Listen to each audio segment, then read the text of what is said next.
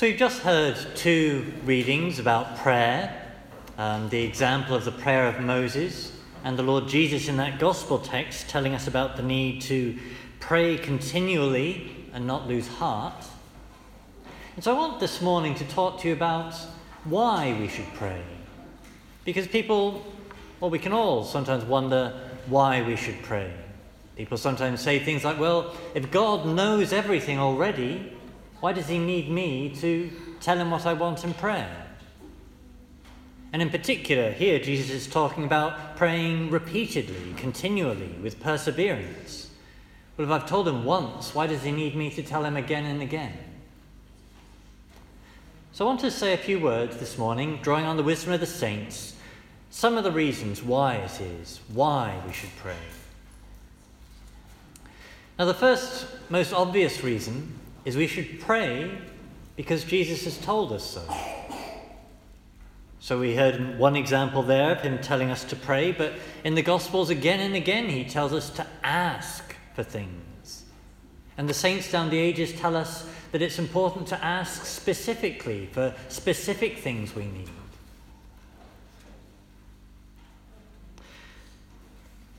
And even if I don't know why he wants me to pray, why he wants me to ask, well, I know he is wiser than I am, and if he has told me to, then there must be a reason. So I do so. But a number of the saints have also written about how we should pray, we should ask for things because it's good for us. It changes us in different ways. Now, one of the ways that prayer affects me when I pray is that it reminds me of the existence of God. That often in life I can feel overwhelmed, overburdened with all the different things I've got to do, all the things I'm struggling against. And when I turn to God in prayer, then I, who am small and weak and unable to do so many things, remember that there is one who isn't small, who isn't weak, who is able to do all things. And so the act of praying is good for me because it reminds me of him. Therefore gives me hope.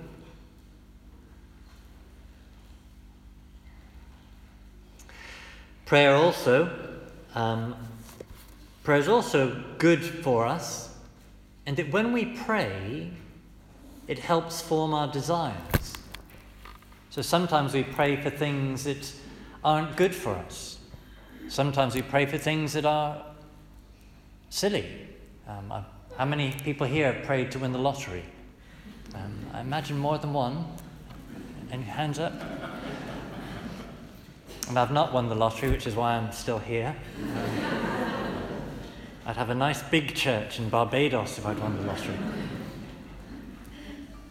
When we pray, when we ask God for things, one of the things it does is it purifies our desires. It helps us realize that actually some of the things my heart is set upon, some of the things I ask for, actually aren't good for me. And I know they're not good for me. I know they're not worthy of having my heart set upon.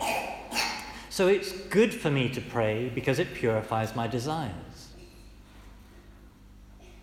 But St. Augustine writes very specifically on this theme about how one of the ways praying purifies us and purifies our desires is that it helps make us ready to receive the very things we're asking for. That often I ask the Lord for something that, if he gave it to me right away, actually it wouldn't be good for me yet. I'm not ready for it yet. And I need to be formed, changed, to become ready for it.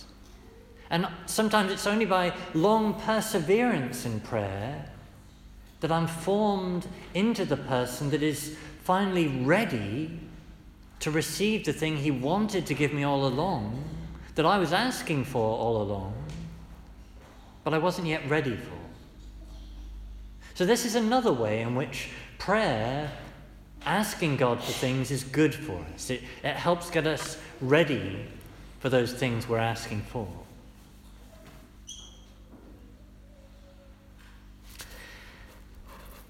One final answer to the question why we should pray.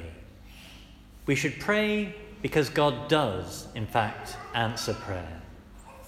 So we heard in our first reading an example of that with Moses and the Amalekites. We didn't have the full account here, but the Amalekites were attacking the Jewish people. They would have been wiped out. But the prayer of Moses was powerful on their behalf. And as long as he kept praying, they kept being victorious in battle. When he stopped praying, they started to lose. As a sign for us, looking at it, of the importance of persevering, continuing to pray. And this is just one of many examples in the Old Testament of the same pattern. God's chosen people need something, they ask for something, and the Lord does it for them. The same pattern in the New Testament. We might think, gathered here in church, about how the early Christians prayed for St. Peter when he was locked up in prison. The church prayed, and an angel was sent from heaven and released Peter from prison. Again, just one of many examples in the Scriptures of God answering prayer.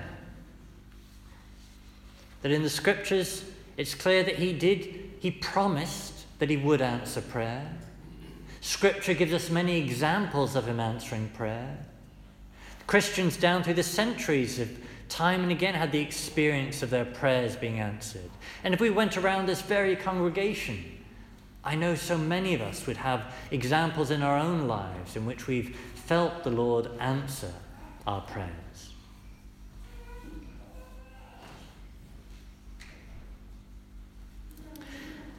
Now, a last little thought on the question of him answering prayer, that as wiser people than me have said, sometimes the answer he gives us is no. And that is an answer. That sometimes when I ask for something, I'm not all wise, he is. Sometimes the answer is no. And that is an answer, even if it's not the answer I'm looking for. But he does answer prayer. So to sum that up, why should we pray? Why should we pray to God who knows all things already? Why should we ask him for things again and again and again? Well, we should pray because he tells us to, and there must therefore be a reason. We should pray because it's good for us to pray, that it reminds us of him who is all-powerful and therefore gives us hope. We should pray because praying purifies our desires, what our hearts are set upon.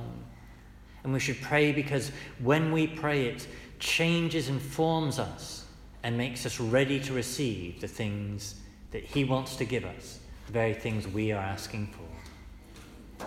And finally, we should pray because he does in fact answer.